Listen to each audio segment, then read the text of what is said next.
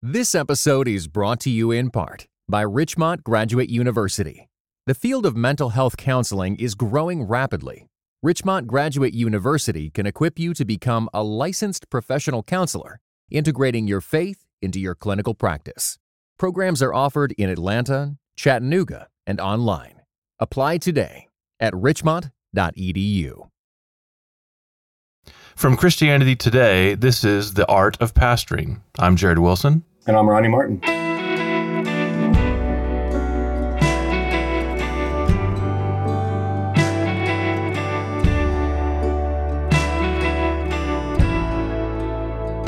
Guide me, O thou great Jehovah, pilgrim through this barren land. What's up, Jared C.? Not much, brother. I wasn't expecting that. Wait, you're not expecting me to greet you I'm like reading that? this little script of what you're about to say, Oh, man. and you threw me off with this. know. What's up, Jared C? Because I love going a little off script, Jared. That's what I like to do. That's Ronnie Martin, man. I can't improv. You know, I was listening to a different podcast the other day. Yeah. With some actors on it who do comedy, and one of them was talking about when they do scenes with people who are bound to the script. Yes. And they go off script and they do improv, as it's so important to do in comedy. That script people they just lose their stuff. They don't know what to do, and that's just what happened to me. I know, because I think, I mean, don't be offended by this. I feel like you would be more of a script guy than me. Would you? Oh, for sure. For sure. Do you preach from, I mean, we don't do a whole script for the podcast. No, certainly not. No, but in terms of not. getting the ball rolling for the introduction, we have a little thing of what we're supposed to say. Yes, absolutely. And you diverted well, one because sentence it into starts the thing. feeling stale, to me. So I gotta run ahead of it a little bit, So I mean, eventually, do you I'm gonna preach get from there. a manuscript? Yeah, a 1-page manuscript. Okay, see, I preach from like a 12-page. Yeah, I do manuscript, manuscript. but man, it's just the stuff that I know I want to say the way I want to say it. Yeah. And I'm saying a lot of stuff in between it, right? I'm a little bit country, you're a little bit rock and roll. That's what it is. And you know We're what? Let's just tell ebony and everybody. ivory. Let's just tell everybody what you had to do before we started the pod, which was go tell Becky, your wife, to turn down the very offensive to me country music she was playing. That's right. She was playing something. I don't know. Was that keep the home fires burning? Oh, man. I don't even know if we can still do this pod now after that. I feel so demoralized. But hey, so to keep it back. Hey, this is a good introduction to our subject of the day, actually. It is, which, by the way, since I'm going to go back to script. Yeah, we're talking about our personalities, what we like and don't like. It's perfect.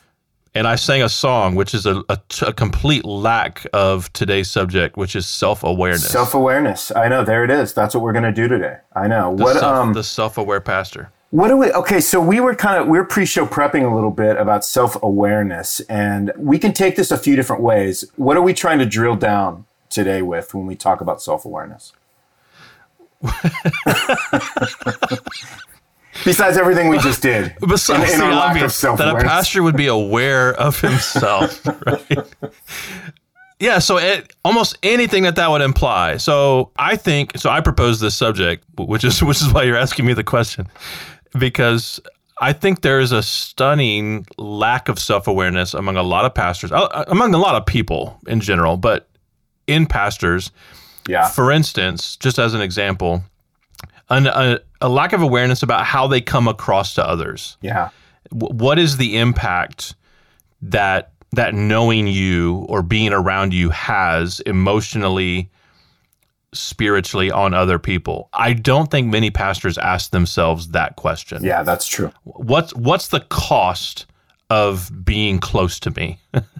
Yeah. I mean, I think every maturing Christian ought to ask himself or herself that kind of question in our marriages, right? Which is why good relationships involve good communication, because we're asking questions like, that kind of approximate, what is it like to be married to me? Yeah.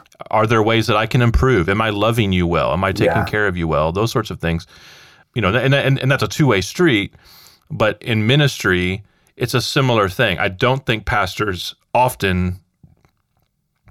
often ask themselves, what's the cost of being around me?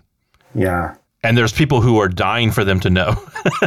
No, there's it's people so true. there's people who want them to know, and that's where that lack of self-awareness kind of comes in. Yeah, I think it was Ray Ortland recently who did a session at our network conference for a Harbor Network, and he basically said, that really important question that you're just talking about, especially let's just say you're a pastor and you have staff or you have somebody you're working with in ministry, and just to be able to go up to them and say, hey, how do you read me?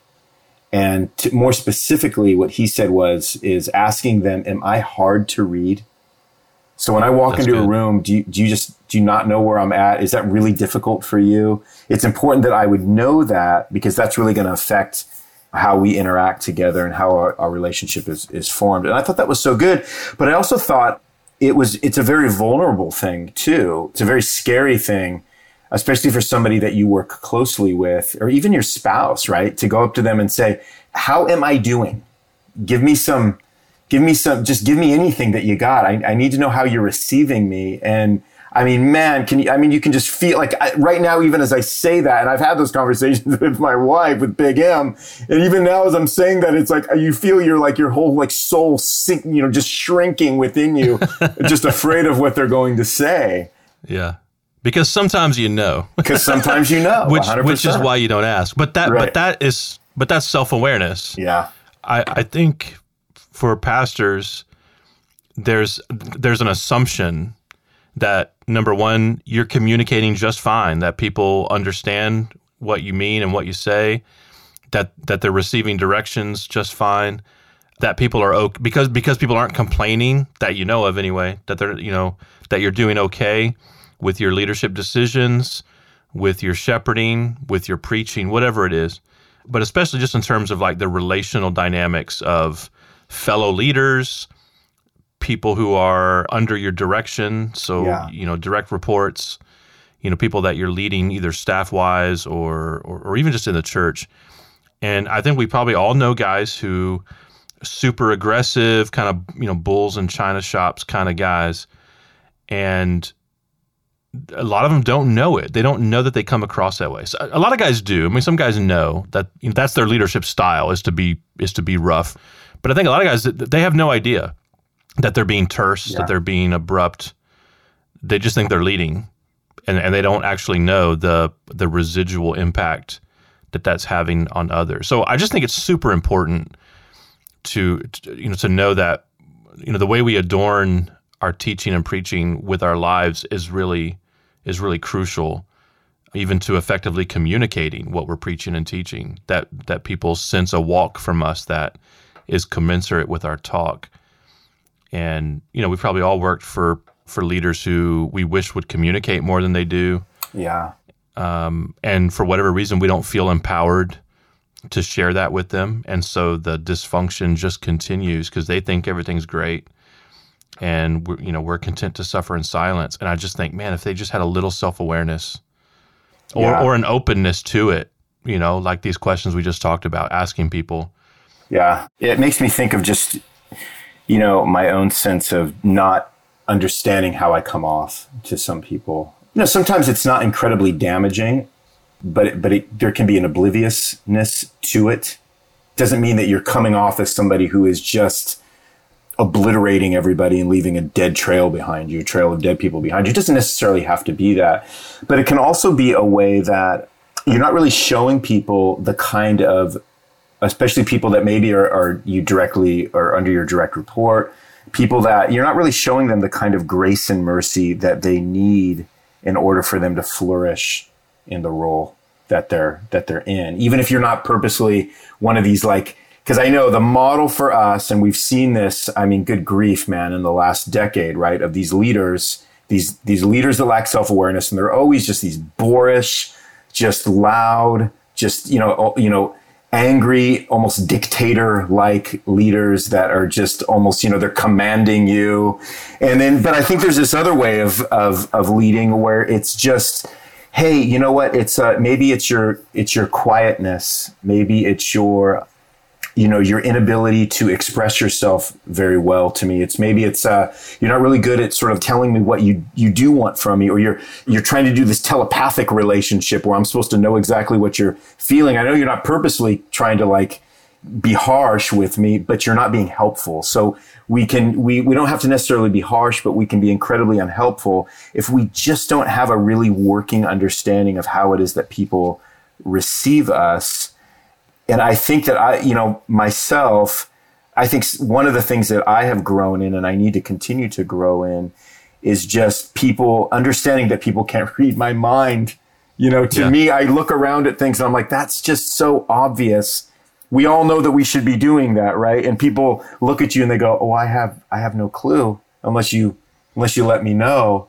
So I sort of have this osmosis problem with me where I look at something and I think, well, everybody sees things exactly the way I see things. And it's like, actually, Ronnie, that is entirely untrue, but it's also, but that's helped me because I've had people like my wife and people that are close to me that feel like they do have more permission to kind of clue me into some of those things.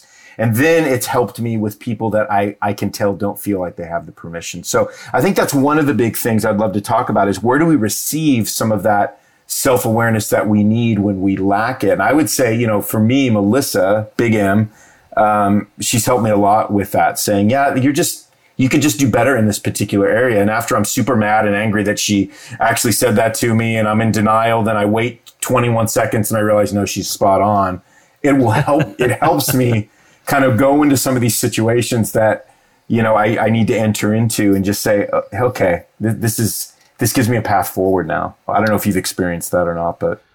Yeah, I mean, part of self-awareness is really even having a sense of self-criticism or self-analysis. And I do think a lot of times it has to come from the outside. So whether it's a spouse or other people that we work with or minister with who have to have the freedom, right? So what I would say to pastors listening to this right now is you should be asking yourself, how do I come across?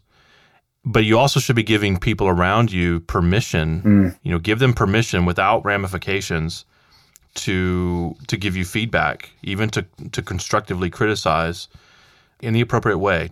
And don't just make these assumptions that, everything that you're doing and saying, because no one is saying anything, that it's just fine. And I think a lot of pastors are content for that. But a part of spiritual maturity and even, emotional intelligence, maturity, emotional intelligence is having a sense of self-awareness. The downside of it is that you don't become too self-conscious. Yes. That's not, that you're inordinately focused on yourself and you're always thinking about yourself and you're driven to a kind of paralysis because you're so focused on what you're doing and not doing. That's not what we're advocating here at all.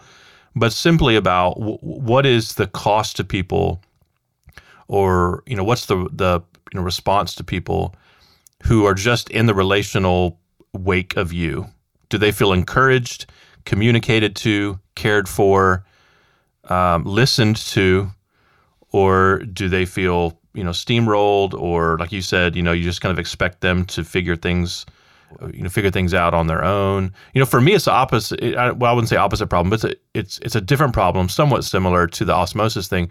I don't assume that the problems that I see, everyone else sees them, but I assume that once I point them out and give a lesson on them, that everyone else is on the same page as I am. Everything's fixed. Yeah. Well, and even to the extent, not necessarily that everyone will agree with what I'm saying about it, but I think this is a common problem with pastors is our job is to think about certain things.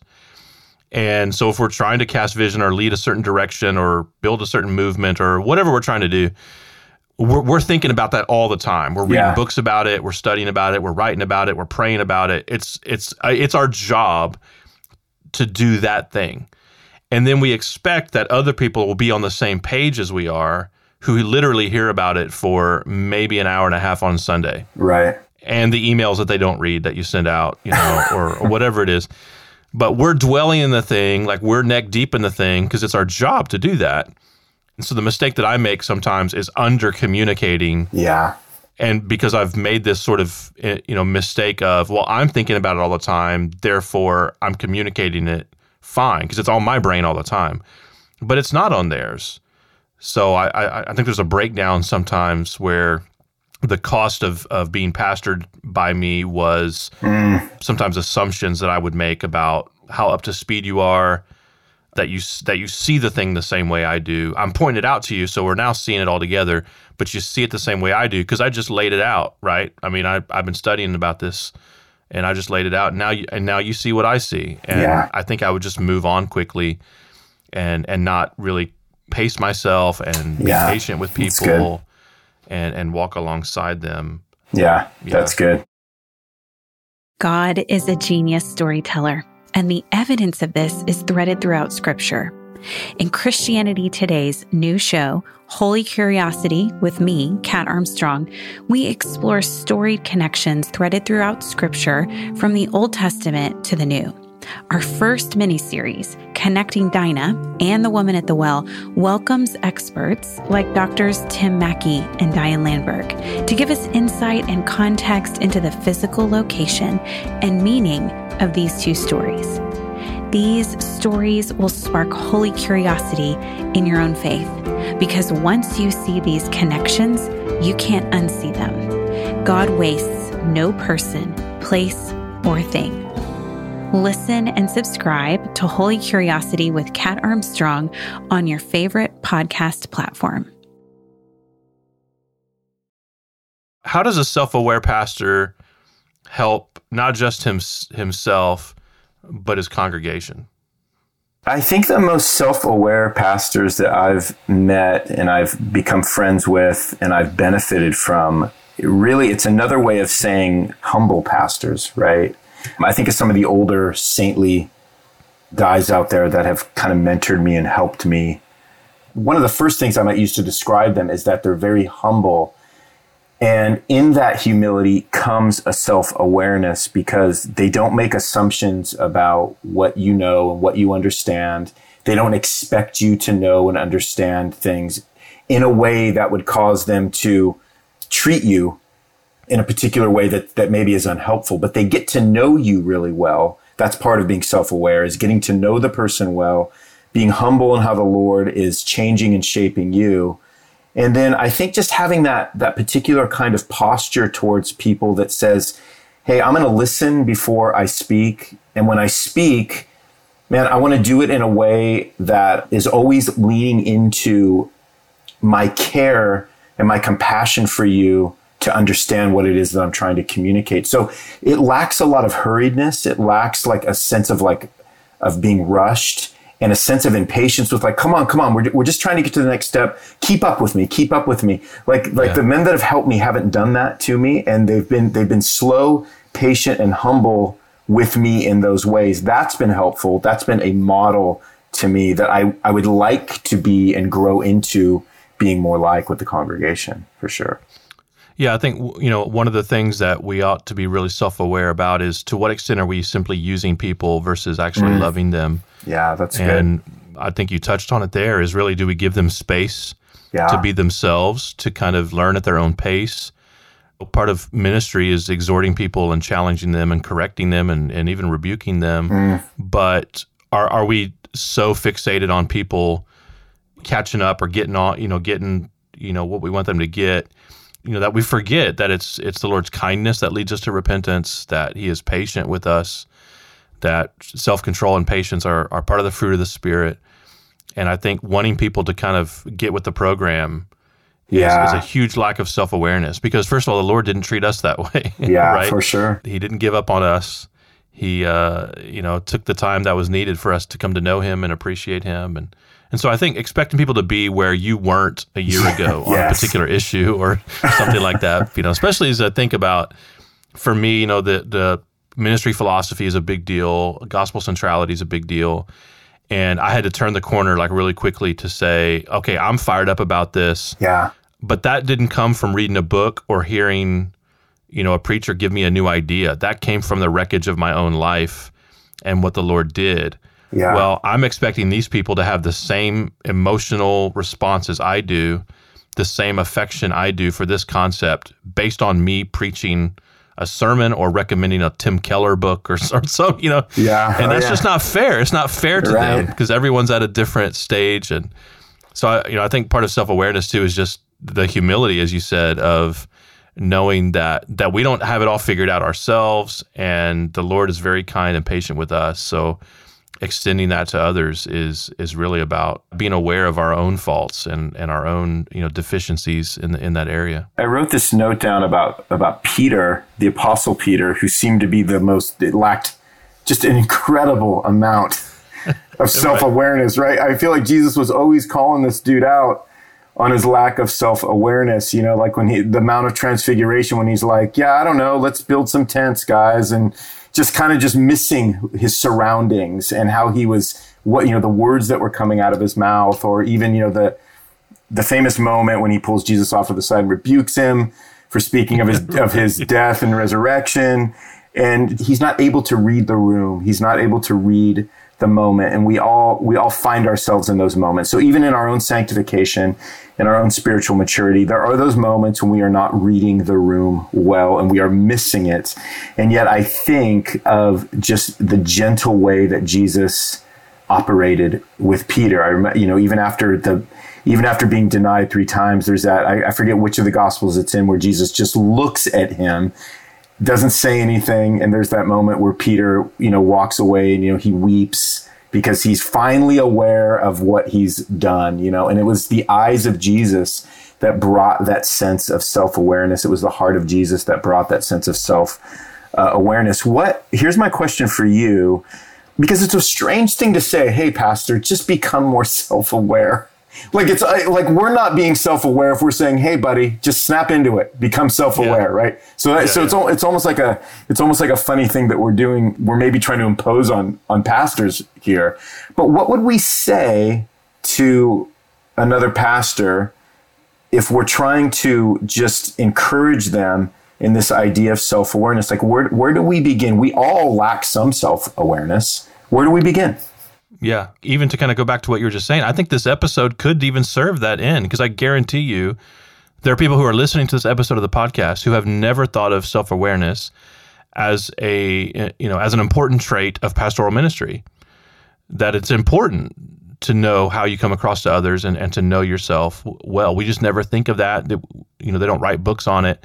The closest we get is like the Enneagram thing, which I think, and I know you're a big Enneagram guy. I'm not a big Enneagram guy. You are. I'm not. I'm not. I'm not a big Enneagram guy. This is a lack of self-awareness on your part. You're a big Enneagram guy. Dude, we're going to do an episode next time on dramaticism. On dramaticism. You're a big Enneagram guy. Regardless, we get close with things like that. And, I'm not opposed to the Enneagram, but I think sometimes that veers into the self-consciousness or the self-focus lane, and it becomes more about how people need to respond, just like we do with anything. The marriage helps his needs, her needs, and it's we turn something that's meant to help others into a means of, you're supposed to accommodate me. I'm a 4. That's why I think this way, and you need to adjust to my 4-ness or whatever. Well, and you do. You do need to adjust to my 4-ness. That's true. That's true. Yeah. See, and that's what I meant. You're not doing it very well when you call me a big Enneagram guy. But I guarantee you there's somebody listening to the podcast who is now, either for the first time or for the first time in a long time, going, you know what? I haven't considered the cost of being friends with me, or being ministers with me, or being married to me.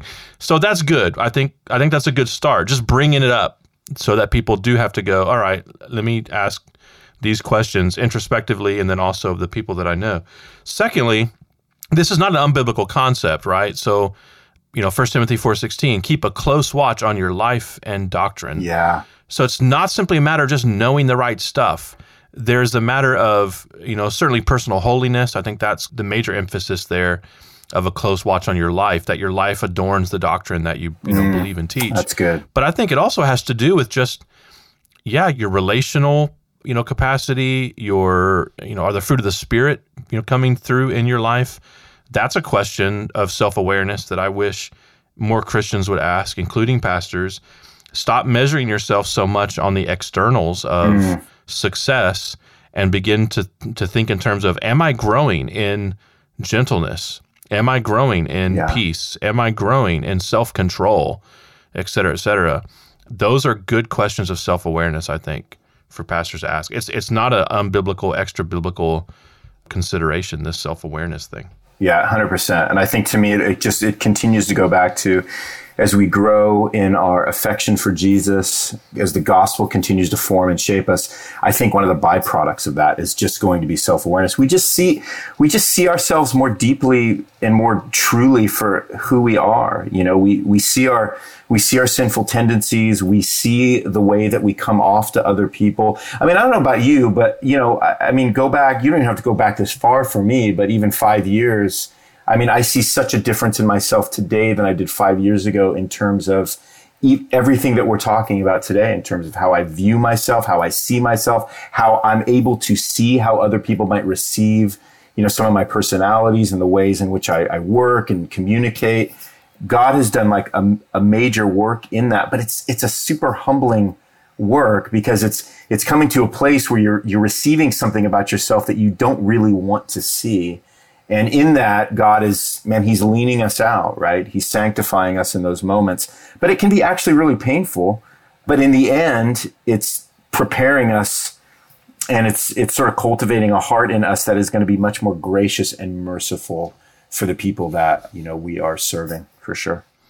For sure. And I think, you know, the younger we are and certainly the more immature we are, the more busy we are in kind of projecting an image of, you know, who we want people to think we are, and even who we want to be or who we think we are, or, you know, who we aspire to be. But as you walk with Christ over time, the more mature you grow as a Christian, gosh, you know, it's just this wonder of the gospel, the effect of the gospel, that we become more like Jesus and at the same time more our true selves. Yeah.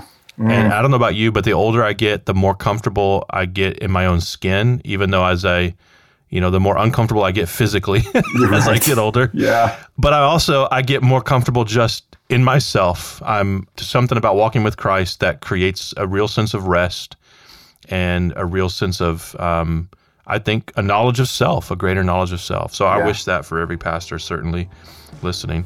And if you are listening, we thank you for joining us again today. I'm Jared Wilson. I've been speaking with Ronnie Martin, as always. Thank you for joining us on the Art of Pastoring podcast. Open now the crystal fountain, whence the healing waters flow. Let the fiery cloudy pillar lead me on my journey through. If you're liking the show, please take a minute and give us a rating and review in iTunes. It helps other people find us. You can find Ronnie and me on Twitter at Ronnie J. Martin and at Jared C. Wilson. Feel free to hit us up with questions and potential topics for the show. We'd love to hear from you. The Art of Pastoring is a production of Christianity Today. It's produced by Mike Cosper, editing by Mike Cosper and Aaron Leslie, mixing by Aaron Leslie. Our theme song is Guide Me, O Thou Great Jehovah by Jeremy Casella.